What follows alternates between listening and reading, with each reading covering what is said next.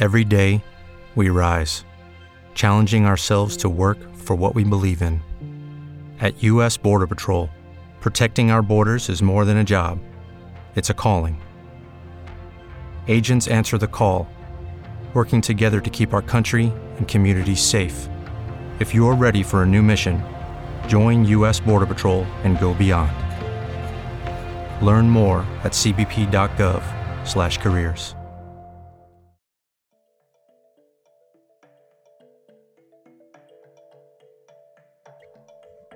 Hi, everybody. Tina Brock, Producing Artistic Director here at the Idiopathic Radiculopathy Consortium in Philadelphia. I'm your host for Into the Absurd, a virtually existential dinner conversation.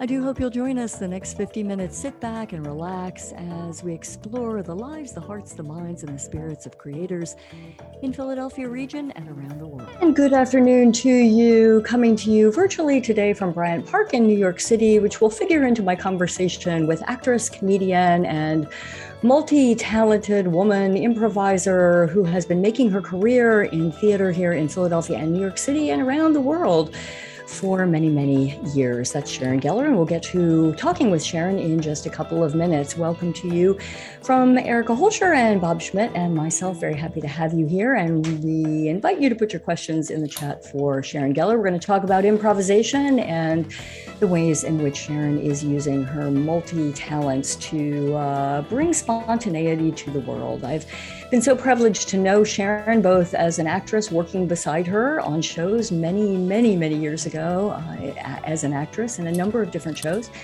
and also just as a partner during the pandemic in walking daily and discussing the ways in which we can all make it through the pandemic, or at least the two of us. We covered a lot of topics, not the least was which was our desire to return back onto the stage. So it's been a joy and a pleasure to be able to have that daily walk to contemplate, and I'm very excited to have her on the show. And just a little bit of a heads up about what's happening for the IRC. We sort of alluded throughout the months here, the last, 12 plus months, what we're going to be doing or what we're thinking about when we come back out onto the stage. And it's looking like it's going to be 2022. At this point, we are searching for a venue and have several different options on the table.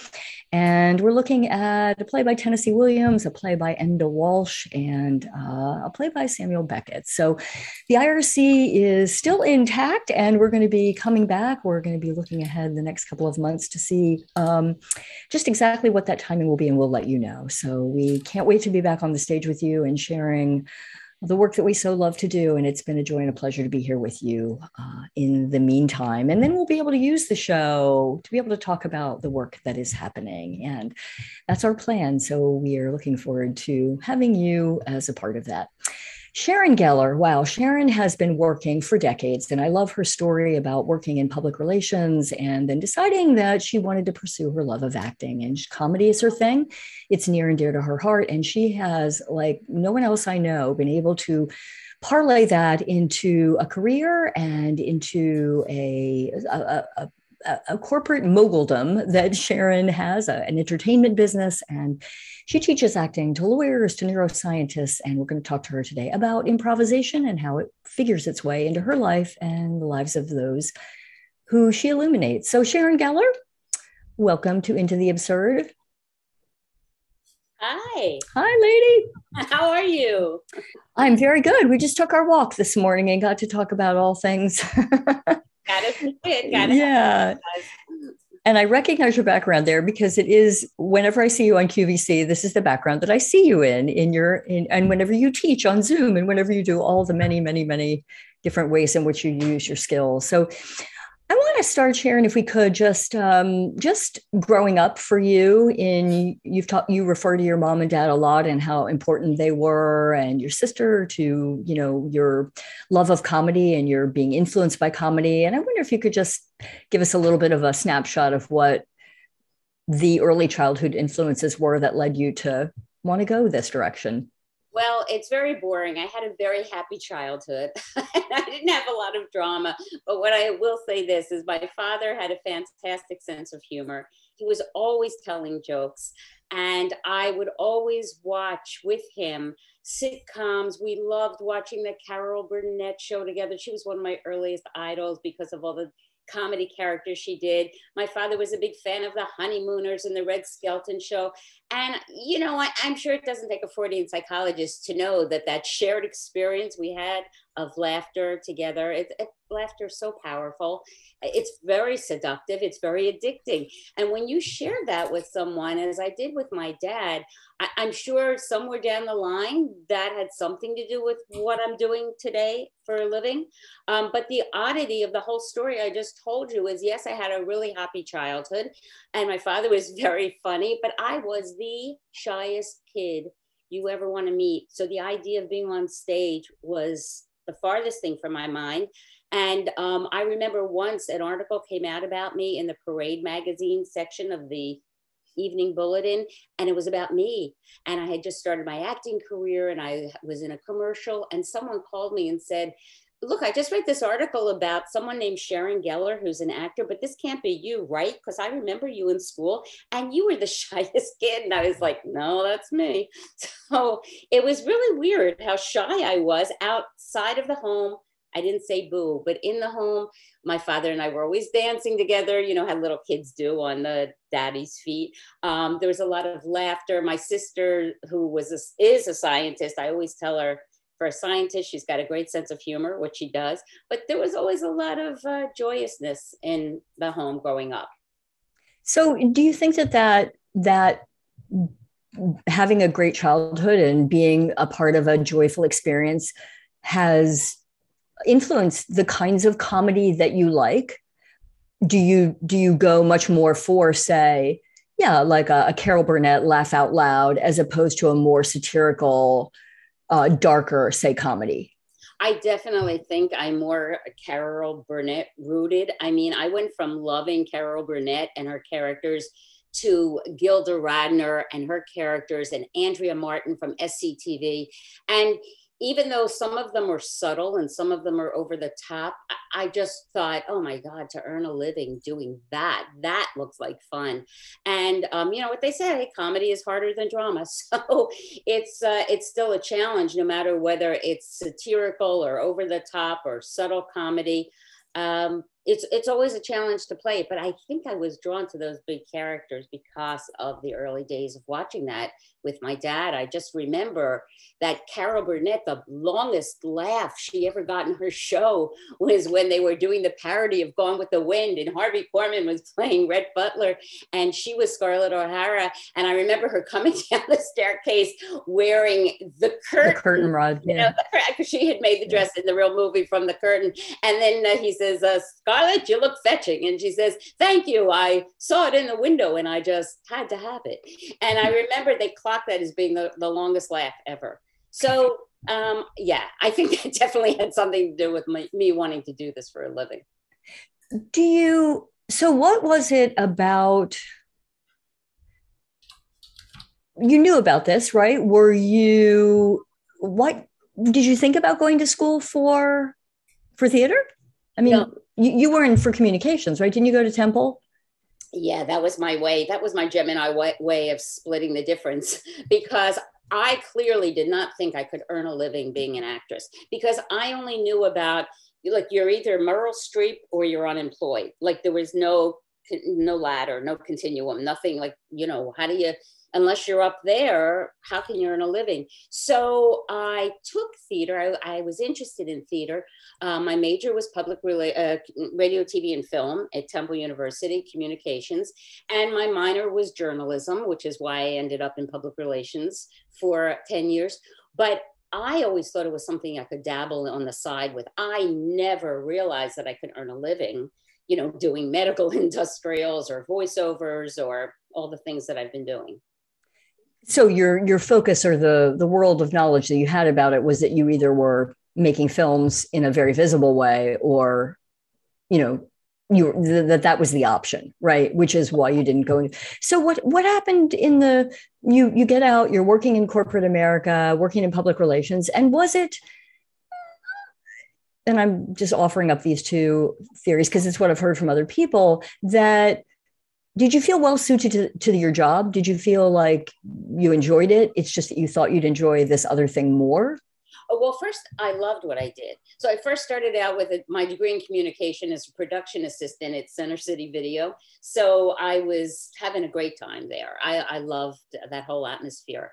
Then I worked in PR right after that at the Pennsylvania College of Podiatric Medicine. So I'd write press releases and public service announcements and book doctors on TV shows. And I love that a lot. After that, the American College of Physicians. So in that 10-year period, when I was in the corporate world, I went from loving what I was doing to not so much. And part of that transition was because during that time, my dad passed away in 1985. And that was my wake-up call, that life is short. And I don't want to be 50 one day and say, woulda, shoulda, coulda. And I thought to myself, if I die tomorrow, am I happy doing what I'm doing? And the answer was no, because I didn't like being in an office with no windows. I just felt like I couldn't breathe at that point.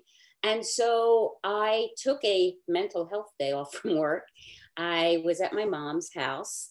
And that morning, Friday morning, I will never forget, Phil Donahue had his talk show on. He had on 6 CEOs who all left their 6-figure income jobs to pursue their heart's content.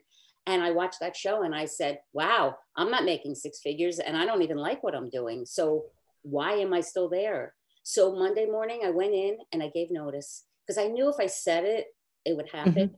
But I'm not a flighty kind of person. So yes, I gave notice, but I gave a month's notice. I thought, if I change my mind, I don't have to, but a month later, I was gone. I was gone. And so how did you chart your course for people that might be, who are having similar dreams that you did? So I started doing things that were related to what I wanted to do. So my 3 biggest fears about being self-employed, venturing out into this artsy lifestyle by myself. My 3 biggest fears were, with no structure in my life, I thought I might sleep until noon every day, have mint chocolate chip ice cream for breakfast, and watch soap operas all day long. I'm not kidding. That's what I thought, because I said I have no structure. I have no one to answer to. So just to make sure those 3 things didn't happen, I literally would make myself get up every morning at 5:30 or 6.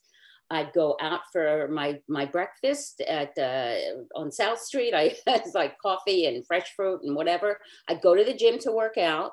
And then I would do something focused on my career, like answer an audition or take an acting or register for an acting class, something so that by the time noon rolled around every day, I knew what was going on in the world. I had spoken to people and I was, functioning. So that's what I did. Slowly, I started taking acting classes in New York. I studied for 5 years with Chicago City Limits, which is kind of like if people who don't know, Second City is to Chicago, Chicago City Limits is to New York, same idea. And then I started teaching an acting class at the Walnut Street Theater, an acting class, and it was part acting and part improvisation. So little by little, I started doing things that were more and more related to acting. When you set out initially with in your work in improvisation, did you have any idea where you were going with it? Did you have an end goal in mind, or did you just improvisationally put the pieces together and let the doors open where they would? It was more like that. I had absolutely no plan. I just thought, one of the things you learn in improv is to say yes and so I just kind of fell into things that kept on opening up for me. Like one of the reasons I started teaching improv for lawyers at Drexel Law School, it's not like I said, oh my God, I have to teach an improv class at a law school. A husband, wife, both lawyers team were taking my improv class at the Walnut Street Theater just for fun. They called it their date night because my class is a lot of fun. And one night she comes up to me 5 weeks into the 10-week semester and she said, Sharon, do you have any idea that the stuff you're teaching here is exactly what I teach my students at Drexel Law School, where I am director of trial advocacy? And I said, actually, I do know, because I use this stuff all the time in team building in the corporate world. She said, do you want to come to my class and do some of these exercises? And I said, you tell me what you're teaching them, what your legal precepts are that you're teaching them, and I'll come up with some improv exercises that expound upon those points. So I did. They loved it. She invited me back the following week because I really loved it again. And then she said, why don't you put together a proposal and see if the dean will give you your own class? And I thought, well, that's crazy because I'm not a lawyer. Like, why would I be teaching it a law? But yes, and so I thought, okay, what do I have to lose? So I came up with a title called Improv for Lawyers. I put together a description and I get a call from the dean who says, you don't even have to convince me about the importance of this because I used to be in an improv troupe. He says, and I know exactly what you're talking about when you say good improv skills, good legal skills, good communication skills. He said, you have your own class. And then before it started, he called me back to say, this has never happened at Drexel Law School before, but your class just crashed our computer system. So many students tried to sign up. Will you teach 2 classes for the overflow? And I said, sure. So it was never my dream to teach improv for lawyers, but it happened. And then that went 10 years ago, I started doing a CLE, continuing legal education, because every year lawyers have to get credits to renew their license. And it's called The Funny Thing Happened on the Way to Arbitration, Great Communication Skills for Lawyers. And so like all of these things, they kind of fell into place, but so did the auditions and the Saturday Night Live and everything else. Things kind of just opened up the more I did, the more yes-anding I did, the more opportunities opened up. Did you have years where, or, patches of time in there where you were concerned about where they were lean years or lean months or times where you were concerned about, because to go from a full-time career to really, putting it together seems like it could take some time. Yeah, well, you're right. I've never been a hand-to-mouth kind of person. And I've always had, like when I left that corporate job, I had a cushion, I had been in the corporate world for a while, but I also felt like it was very important for everything that I did to be related to acting. So if I wasn't performing acting, if I wasn't acting, at least I was teaching it or teaching improv. I also have an entertainment company. So sometimes I get calls for whatever, murder mysteries. Oh, we're having a Mad Hatter party and we need a Queen of Hearts and we need or hey, it's Christmas time. The malls need Santa Clauses with real beards or elves that juggle and do magic. So I had this entertainment company going. So I was making some money on that. But yeah, everything was crawl before you walk before you run. It wasn't like it all came at once. I kind of like answered things when they happen. I mean, I used to face paint. I mean, that was one of the things I was doing. I dress up as a clown and face paint. So everything was creative. I mean, was it what I wanted to be doing in the end? Doing comedy characters on Saturday Night Live? No, I would rather do that than face painting. But I mean, everything was a little step towards going where I wanted to go. Mm-hmm. So it sounds as though when you get thinking about, wow, where's my next thing going to come from? Or is this, that you just put those skills together and either create something and or network and keep the door open, and something just always tends to come through. Do you ever get overwhelmed where you just have too much happening? Yeah, well, because I do a lot of things. They're all related to acting, but yeah, so the marketing, when I'm not acting, I'm marketing myself, and it is overwhelming. You have to remember to send this one a contract. You have to remember to get back to this one. But I always believe life is all about networking, and nothing beats being Steven Spielberg's daughter. It helps to make contacts and be connected. So when people tell me to follow up with somebody about something, I follow up with them. Mm-hmm. I've had people say to me, I feel badly sometimes. I feel like I'm following up too much if I don't hear from them, but I kind of want to make sure, unless I hear back from them, that they've received my message. And people will say to me, I'm so glad you wrote me like 5 times. I've been so busy. I haven't had a chance to go. Yeah, I want to book your show. Knock, knock, Jews there. A Talmudic take on comedy. I want to book. And so I've actually had people say that. So I guess I shouldn't feel bad for bothering them, because they're actually grateful that I've been following up. I think everybody's busy, and we all are doing things. Everybody has different things they're busy with, but it's like they're grateful for the reminder, and I'm grateful for the work. So I've been really lucky that those doors have opened up. In your A Funny Thing Happened on the Way to Arbitration, what is the most surprising discovery that you've made in working with, I presume these are law students, or are these lawyers? These are lawyers who are already... Yeah. Because the funny thing happened on the way to arbitration is the CLE. So that is the continuing legal education credits that they need if you're a lawyer, already a lawyer. So I've done that for the American Bar Association numerous times, the Pennsylvania Bar Institute, law firms around the country. And what's surprising to the people I do it for is, and in general, is people think when you're teaching them improvisation that you're teaching them how to be funny. And even when I'm teaching improv at the Walnut Street Theater to actors, I never teach anyone how to be funny. I mean, I always say if you have a sense of humor, I'd rather have one than not, but it's never about being funny. It's always about good communication skills. So what can lawyers benefit from? How to listen better, how to think outside of the box, which is just another fancy schmancy way of saying problem solving. How to go with the flow, what to do when the unexpected happens, how to be a team player, how to make the other guy look good, because that's what improv is. I mean, in a perfect world, you're performing improv with a team, and if we're doing it together, it's my job to make you look as good as possible. And it's your job to make me look as good as possible. So unlike being a stand-up comedian, let's say, where it's all about me. If I tell a joke, I want you to laugh. And if you boo, that's bad for me. Improv is the exact opposite, which is why it's such a great conduit for team building. It's always about the team. It's always about making the other guy look good. You know, because sometimes you're the pigeon, sometimes you're the statue, right? So it's always the back and forth of supporting your team players. Mm-hmm. And what have you discovered personally about working with that group of people? Sometimes I'm surprised by how creative people are. Like when I teach the neuroscientists at the University of Pennsylvania, improv and interview skills, some of them are very creative.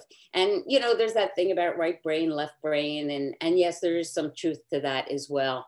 But like my sister is a scientist, you know, she's older, I'm younger. And so we're very true to form. Like I always say she's the practical one, I'm the emotional one, the younger one. But the neuroscientists, like my sister, you know, they obviously are very smart, intelligent people, but they also have that other creative side going too. Not all of them. Sometimes you have to coax them out of their shell. But the surprise for me is always when somebody who's more practical then reveals, oh, they have this creative side too, because that's the best of both worlds. And what are the exercises really geared towards uncovering when you're working with, let's say, the neuroscientists? What are you working to help them access? Well, one thing is to build their confidence, because who doesn't want to be more confident? There are things that have happened to me on stage where I thought if I didn't have improv in my background, I would have been distraught. I mean, stupid little things. You know, I remember being on stage at the Society Old Playhouse doing a show called Beau Jest. And in the middle of saying something, a cuffling fell off and rolled around the stage and then stopped. And I remember when that happened, I thought, oh my God, what should I do? Everybody heard it. And then I thought, in the second, I was thinking, why don't I just do what you do when a cuffling falls? You know, I kept on talking. I went over, I picked it up, put it back on as I'm doing this, and I continued my line. Now, I know that sounds like a small thing, but improv grounds you so that you realize if you make a mistake, big deal. Mistakes are going to happen. It's always about the way you deal with those mistakes. So that confidence that I build up through years of improv, that's one of the things that I teach the neuroscientists, how to be more confident when you interview for a job, either on Zoom or in person. And also how to think outside of the box, because sometimes really smart people are very, you know, focused on practicality instead of thinking in a more colorful, creative way. So I teach them that. I teach them how to come out of their shells a little bit, and don't be afraid of making a mistake. As I say to them, and I say to all my students, no matter what kind of where I'm teaching improv, stretch the rubber band. You know, stretch the envelope, get out of your comfort zone, make a mistake. It's like no one's going to die if you make a mistake, you know. And I always tell people what happens in this class stays in this class. It's like Vegas, right? So nobody talks about it afterwards. So really, the whole idea is to set people up in a way so that they feel comfortable to make mistakes, because that's the way you grow and learn. Like, what would a good example of, say, an exercise that you're working on with a group of neuroscientists. And what is what would a mistake look like? Is that in their eyes, or how does one define it? Like, what is an example of an exercise that you would do to try to help people to, I'm interested in this concept of growing more confident. So, because I always see that as a thing that happens in stages, that is, that is based in having successes along the way, or certain goals that you reach. And I'm interested in what an exercise would be that might stir that, or might. So there's, I'll give you two real quick ones, and this is great for thinking outside of the box. So one is, it's called Two-Headed Monster. I'll play it with you right now. We're going to create a sentence that makes sense using one word at a time. So I want you to think of us as one person, not two. We're a team, right? So one of us could say the word I, but we will never say the word we, because we're not two people right now. We're one person. So we're just going to create a sentence that makes sense. And I'll start with the first word. Whenever I go home, I think that I should eat. Good. Great. That's two-headed. I feel more confident already, Sharon. You look more confident. You're sitting up taller. Yeah, and that's actually one of the things I actually one of the things that I teach is how to fake confidence. Because here's the thing about the human body: you can fake it, and then your body doesn't know that you're fake. You just do the things that one does when one is confident. Okay.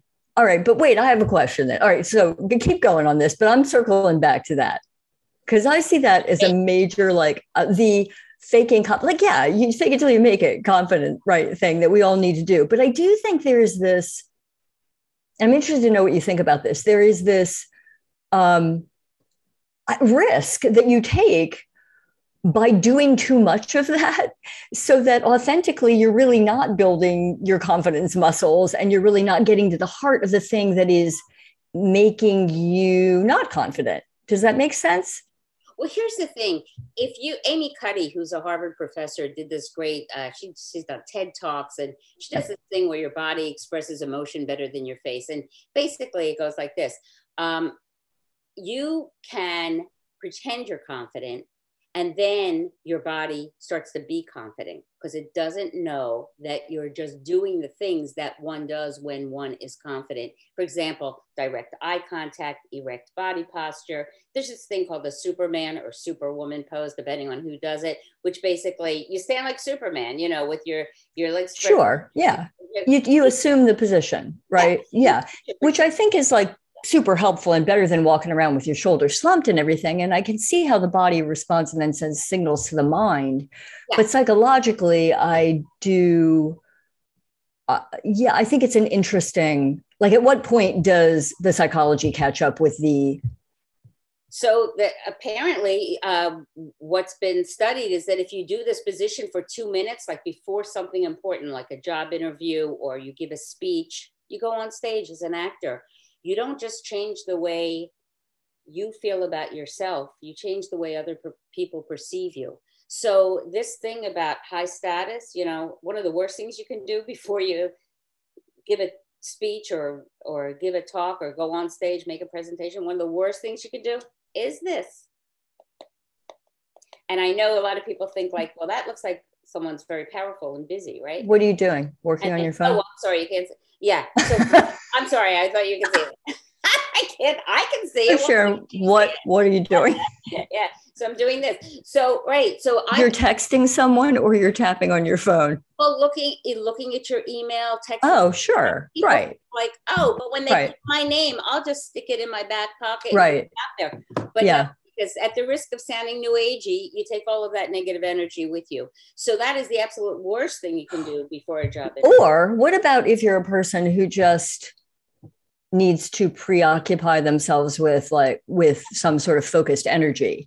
A person that needs to doodle, or a person that does games on their phone or whatever. You know what I mean? I think because certainly things have changed way back when we did a show together at Second Stage at the Adrian. And remember, oh, give me the name of it, Sharon, the one, the two secretaries. There were more secretaries than that, but we were. Oh. Hold, please. Hold, please. Hold, please. Hold, please. And Rebecca Wright directed it. And Right. And Janice Radway was in that show too. Oh my but God. I would remember those. This is really dating, but you go backstage, off stage, or you sit and you do whatever people do. But there weren't, I don't remember having a phone, and I don't remember pulling a phone out. Mm-hmm. Things have changed so much just in terms of how people occupy themselves or focus themselves. So, but getting back to if I stand this way long enough, I'm certainly going to be on Broadway. I'm going to practice this because in theory, I believe it, right? And I believe your body understands and sends signals. But at some point, you got to fix the psychology there as well.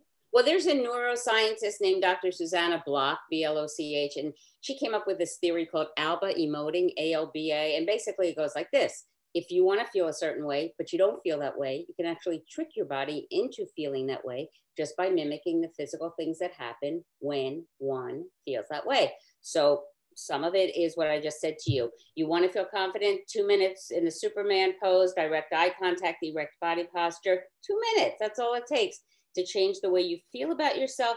And to people have told me they've done this after I've instructed them, and they said, it's amazing, it worked. And then they've told me really great things about speeches they've given or how they did in a test. I'm not saying it's a surefire, hey, you didn't study for a test, you're going to pass it. No, I'm not.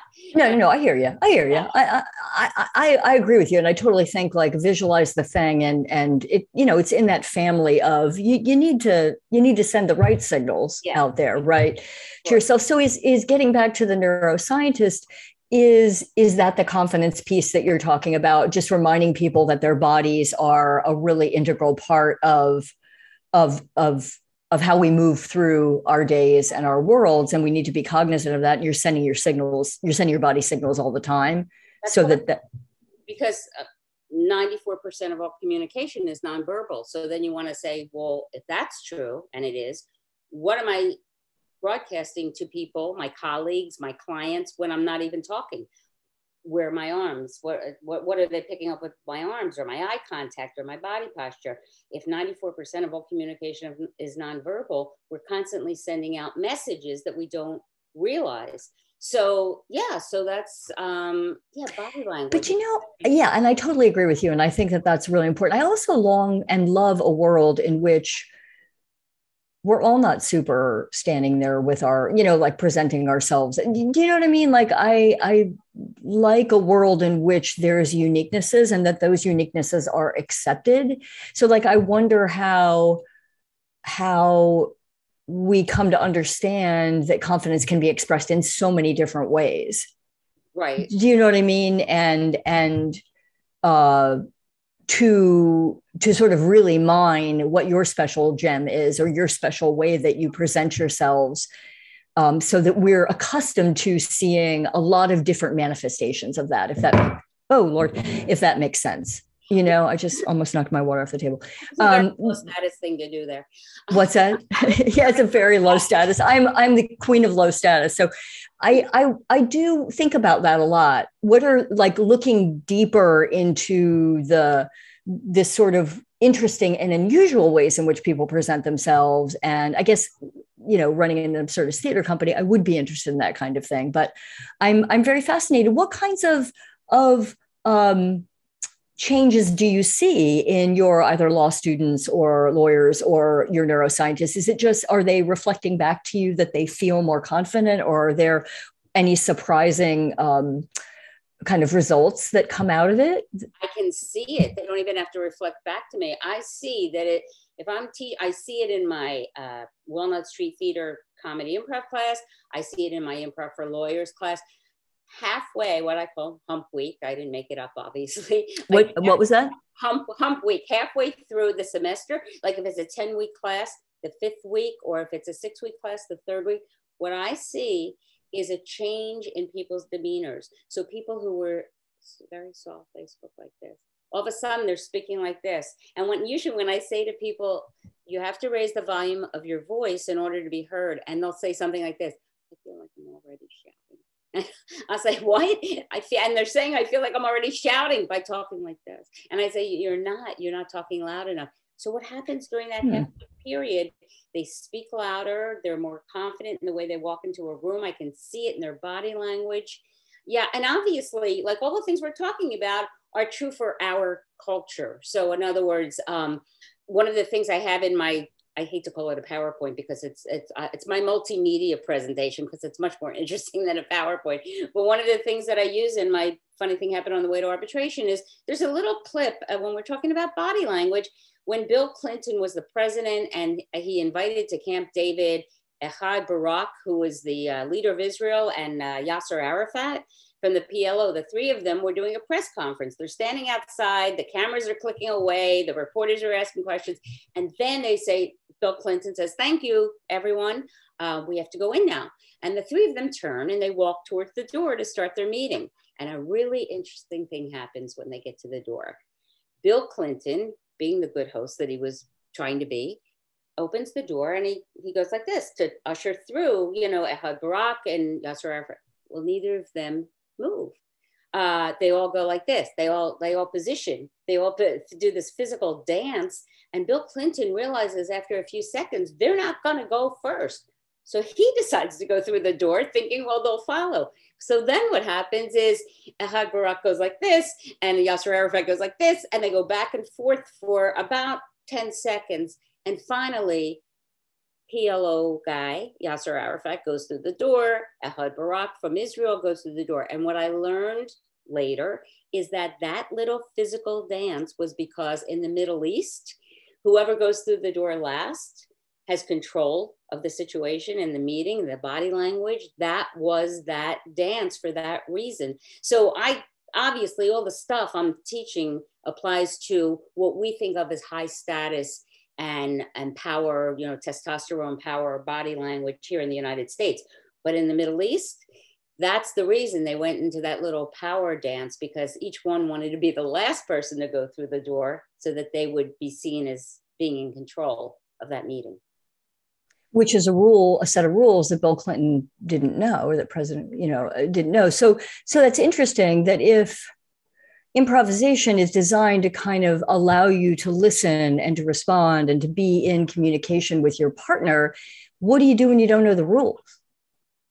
Like if somebody's making up and we're in that society all the time where we each have a different set of rules really about what's important to us, or right about what we value, about what status means to us. So I guess it could be hard if you're in a situation as it sounds like Clinton was, where he didn't have the key to the rules in that setting. No. Well, he did the right thing. He did what he thought he should do. And that definitely was the right thing for him. Like in improvisation, one of the things I tell people when they say, okay, what if the audience gives us a suggestion and we don't know what that is? Or what if they say, okay, this is a scene between a priest and a parishioner, and I don't know what it means to be a priest, or I don't know what I should say.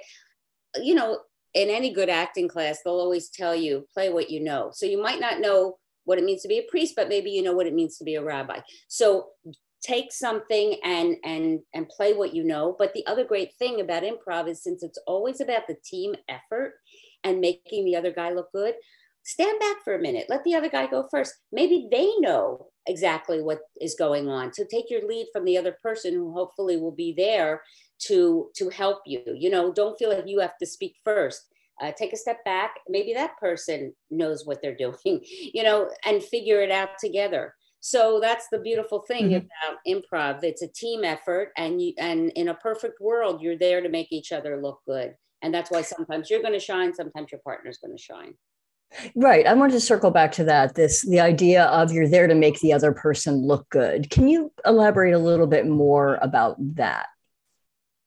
Well, in improv, in sketch work, always it's never about leaving the other person in the dust. It's never about, look how great I am, and I can't help if that person doesn't keep up.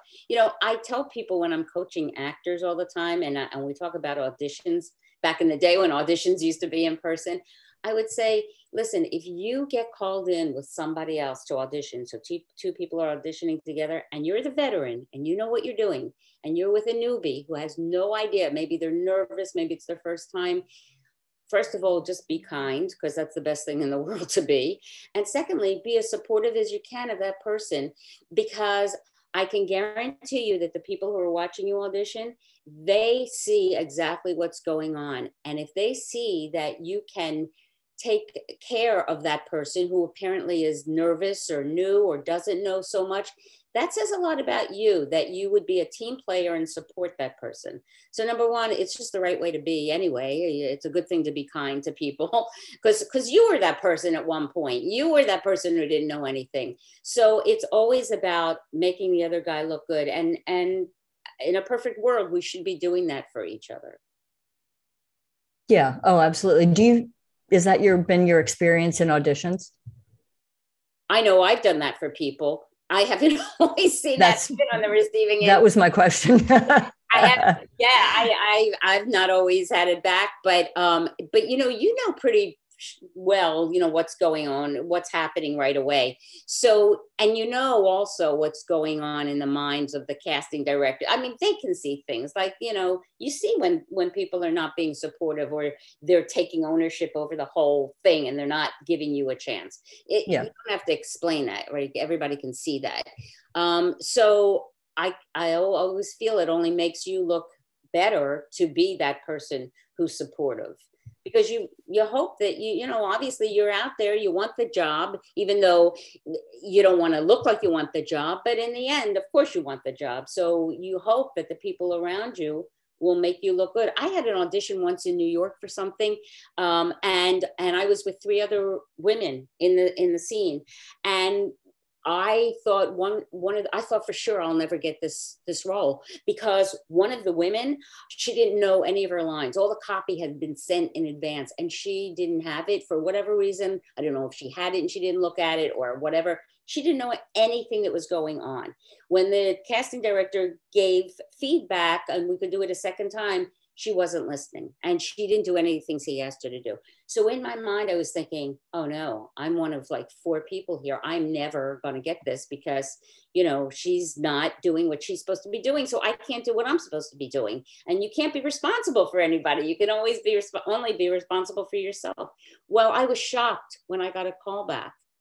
And when I got a call back in New York to this casting director, the people who I was in the scene with for the second audition were none of the 3 people. So isn't it interesting that I got called back and none of those other people did? So what I'm saying is all you can do is try your best and hope that it shines through.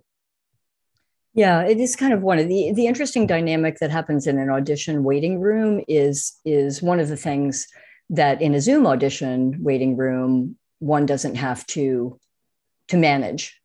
There's so many interesting changes that auditioning by way of Zoom has managed. Some of them really, really useful and helpful, I think, and some presenting different challenges also in the way that you don't have to, you don't have to get on a bus, you don't have to get on a train, or all of the things that are involved in sort of like, I want to just get a couple of questions in here for you, Sharon.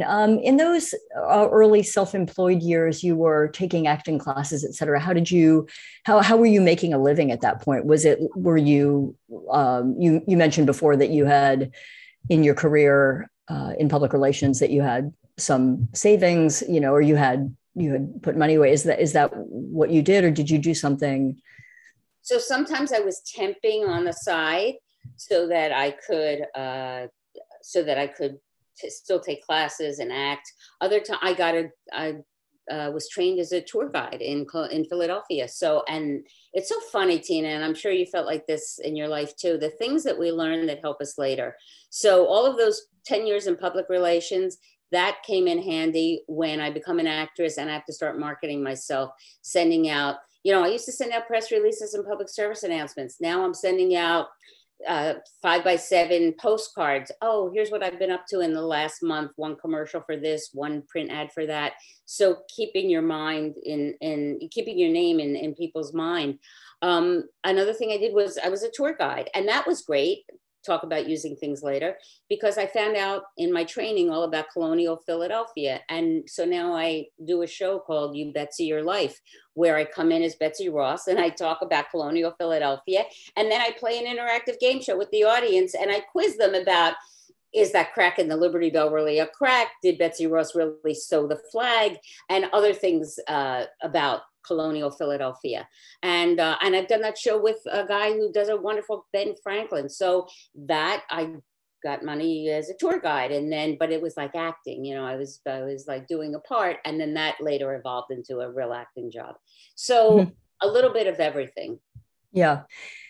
When are the times or the experiences that you've had along the way where you felt you were really challenged and in the spot, like this is the spot I need to be in? And when I say spot, I mean, like, what was the job you were doing? Or was it on stage? Was it on Saturday Night Live? Was it on the Today Show? What was it? Television? Was it film? What? Well, there were three things that come to mind, and they were all different venues. The first one was I was hired. It was a crime drama, a reenactment. I was hired to play a woman. This is a tragic story, which unfortunately is true. So it took place in Delaware. A woman's husband on a Sunday was inside his home watching TV with a beer in his hand, watching a football game. And some maniac breaks into the house, kills the husband. And then when the wife comes in, she had been outside mowing the lawn. He knocks her out, wraps her up in a rug, and then puts her in the trunk of his car and drives off with her, where he keeps her as a hostage for 4 days. And they finally found her. They found the guy. The guy was sent to jail. So anyway, we're reenacting this. So here I am on the set, and the director comes up to me and says, okay, at this point, he's carrying you out and he's going to put you in the trunk of the car, and then he's going to drive away. And I swear to you, Tina, if I didn't have improv training and my confidence level wasn't more, I never would have asked this question. I said, so is he going to close the trunk of the car? And they said, yeah. And I said, so I'm a little bit claustrophobic. Could you shoot it so that he doesn't actually close the trunk while I'm in there? He said, no, I'm sorry, the way we're doing it, he has to close the trunk. And I said, okay, where's the key to the trunk? And this is exactly what the production assistant did. The key. Wait, I'll be right back. And she runs. 5 minutes later, she comes back holding the key. Here it is, like she found it. So they were going to close the trunk without knowing where the key was. That was number one. And number two, the two real highway patrolmen who actually arrested this guy who killed the husband, they were on the set. And I walked over to them and I said, listen, I just found out that they have to wrap me in a blanket, in a rug, and put me in the trunk of the car. They're going to close the car and they have the key, but if I'm not out of there like in 5 seconds after they close it, could you just make sure that you get me out of there?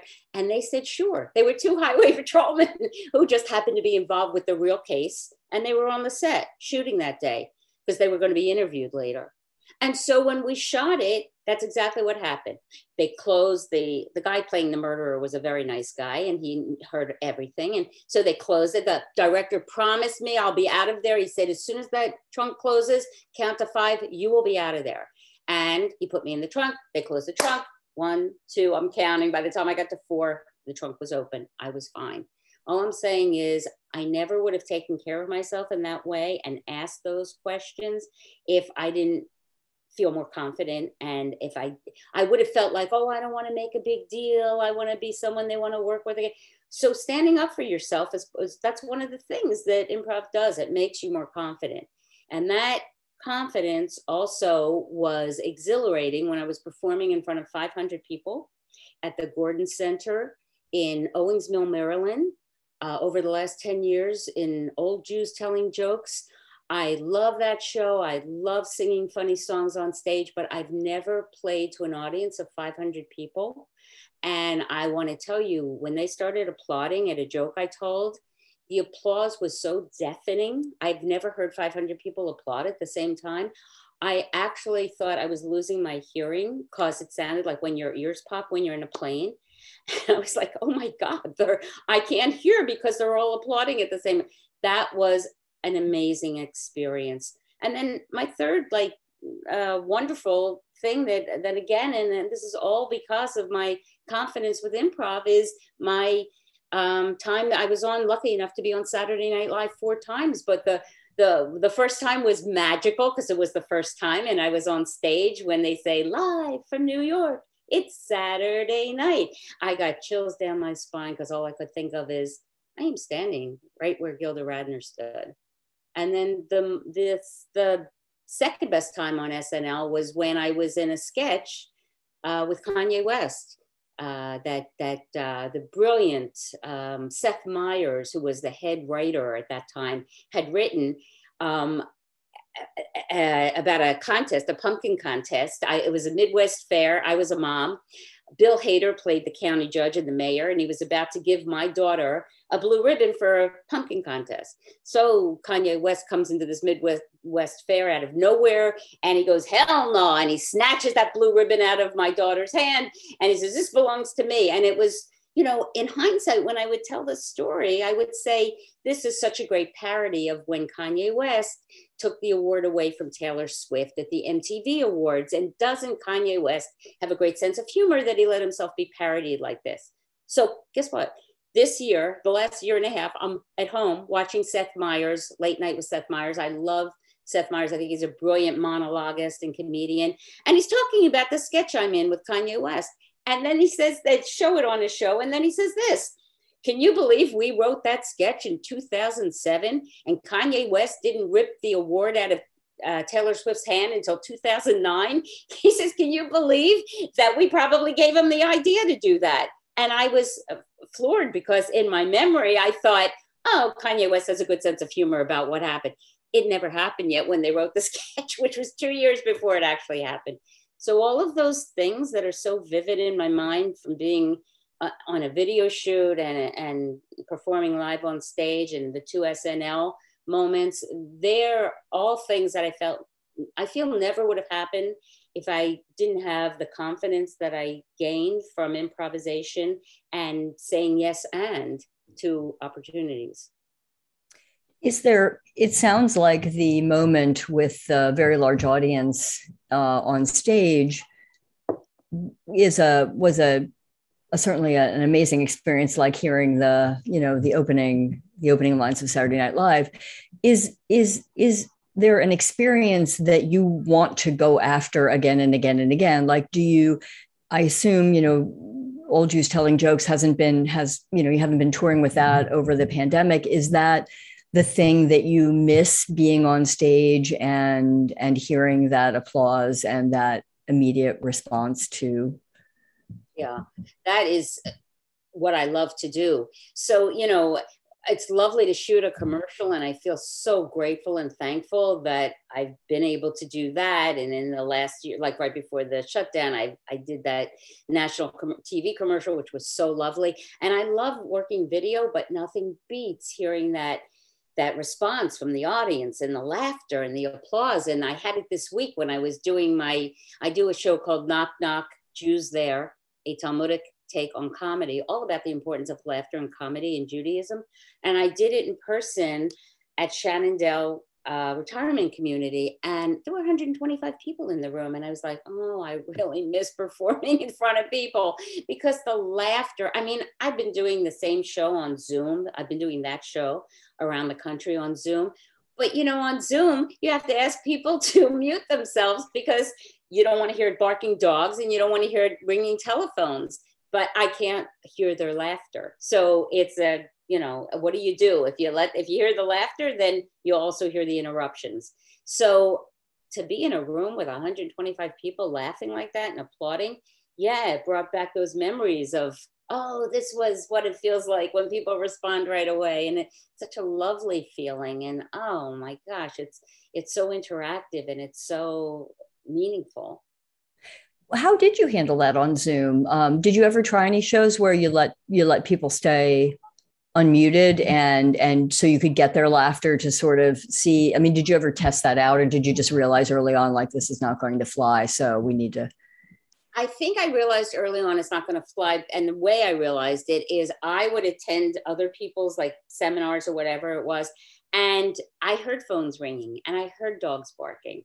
No one loves dogs more than I do, but they can't get in the way of a punchline. It's like outdoor theater, really, because you never know what's going to fly into the, exactly. Which is a wonderful thing, but it's constructed to take into account orchestras and planes and. Exactly. Well, it doesn't, I mean, it doesn't necessarily take it into account, but you expect it. Exactly. And one of my clients who I did I did it for the Brandeis University National Committee. I did my show, Knock Knock Jews there. And she said to me, I can't believe that you didn't hear the laughter and you missed that because you asked everyone to, she said, you were great and we were laughing so hard. And I said to her, I know that because I saw you laughing and I saw all of the people laughing. So I knew it was going over. But again, it's like I had to make a decision about, do I want to hear the laughter? But I might also hear the telephones ringing and the dogs barking. And then you get into the punchline and then you're, so. Yeah. And I guess the upside of that as well is that in those rare shows for you, Sharon Geller, where maybe, the house is quiet, you don't hear that either, which is, I mean, there's two sides to it, but I certainly see for comedy how I think the challenges on Zoom are just enormous. Oh my gosh, it's 5:55, but I want to get one more question in here for you, Sharon Geller. If I assume, and this sounds like we could go on a little while about this, Sharon Geller, but if I assume the Superman pose, and then go on with my life, how long do I stay confident? That's my question for you. I'm just going to walk around South Street and be like, yes, right. Like this. How long does this phenomenon last? Well, my suggestion is this. Anytime you want to feel confident, before you do something, make a speech, go out on a date, whatever it is, assume the Superman pose for 2 minutes and you'll be fine for like an hour or two, right? Now, I think everybody can find time in their lives to do this pose for 2 minutes before everything. So don't feel like, oh, I did it yesterday, now I have to do it again today. It's only 2 minutes. I'm just going to do the show like this. Yeah, right. So just do the show like this. Hi, everyone. I mean, I love the idea that the brain like receives signals, right? And it gets it. And if we're running around like whatever, it's not sending the right signal. In the same way, if we think the same negative thought, we're certainly, it's the opposite of envisioning that parking space in front of the building that you so covet, But I do, I don't know. I think I'm gonna work on this, Sharon. One of the lawyers who took my Funny Thing Happened on the Way to Arbitration, guess what? I did it on Zoom. And that's really challenging to do a CLE on Zoom. And you know what she said to me? I can't believe that I tried your Superwoman pose before I had a meeting with a client. And do you know what? Before I walked into the room, I did this for 2 minutes. When I walked in the room, my client actually said, what's going on with you? So she says, what do you mean? She says, you look so different. How? She says. I don't know, you just look like brighter, like you're full of confidence or something. Like, did something happen in your life? She said to me, Sharon, I couldn't believe that someone actually said to me, I look more confident because I did this for 2 minutes. It works. And I said, I know it works. That's why I'm teaching it. So yeah, it really does work. All right, Robin Rodriguez, I want you to, the next time I see you for dinner at Marathon, I want you to be using your Superwoman pose, and then Sharon and I will check up on you, and you can mirror it back to me as well. That's right. Oh, Sharon Geller, I learned so much that I've never learned in this last year and a half, walking with you every day, discussing how we are going to make it out of this pandemic, both on the stage and off. And I can't even believe, I thought we had been talking for maybe 25 minutes. So it just goes to show that you have so much to share. And thank you so much for the many decades of work that you've done here in Philadelphia and New York, around the country. And I'm wishing you such good vibrations to get back out on the stage with all the shows, because I know your lies don't your lies don't light up, your eyes light up when you talk about how much you love being on the stage. So I feel like we're all just rooting for all of that to happen very quickly, and bringing more good vibrations and improvisational skills and Superman poses to the world at large. Sharon Geller, ladies and gentlemen. Sharon, thank you so much. I will see you for a walk very soon, and keep on keeping on, Sharon. You are a real legend, and you are an inspiration to all of us. So thank you. Thanks so much, Tina, for having me. My pleasure. And thanks to all of you for being with us. We're going to take a little hiatus next week for Labor Day weekend, and then we'll be back during the Fringe Festival. Lane Savadov from Ego Po Theater is going to be on. We've got all kinds of fun guests during the Fringe. So I hope you'll be back with us. I'm trying to remember when that first show is, but we'll send you out an email so you'll know. I want to say September 11th is our first show. And until then, just have a great week ahead. We look forward to seeing you back at the table during the Fringe Festival. And thanks so much for being a loyal audience here as we all make our way back out onto the performing arts stages around the country. Have a great week ahead.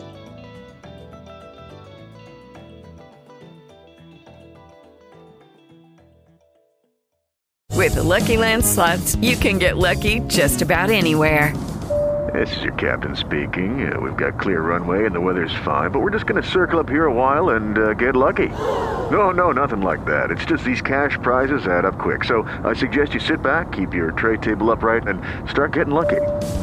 Play for free at LuckyLandSlots.com. Are you feeling lucky? No purchase necessary. Void where prohibited by law. 18+ terms and conditions apply. See website for details.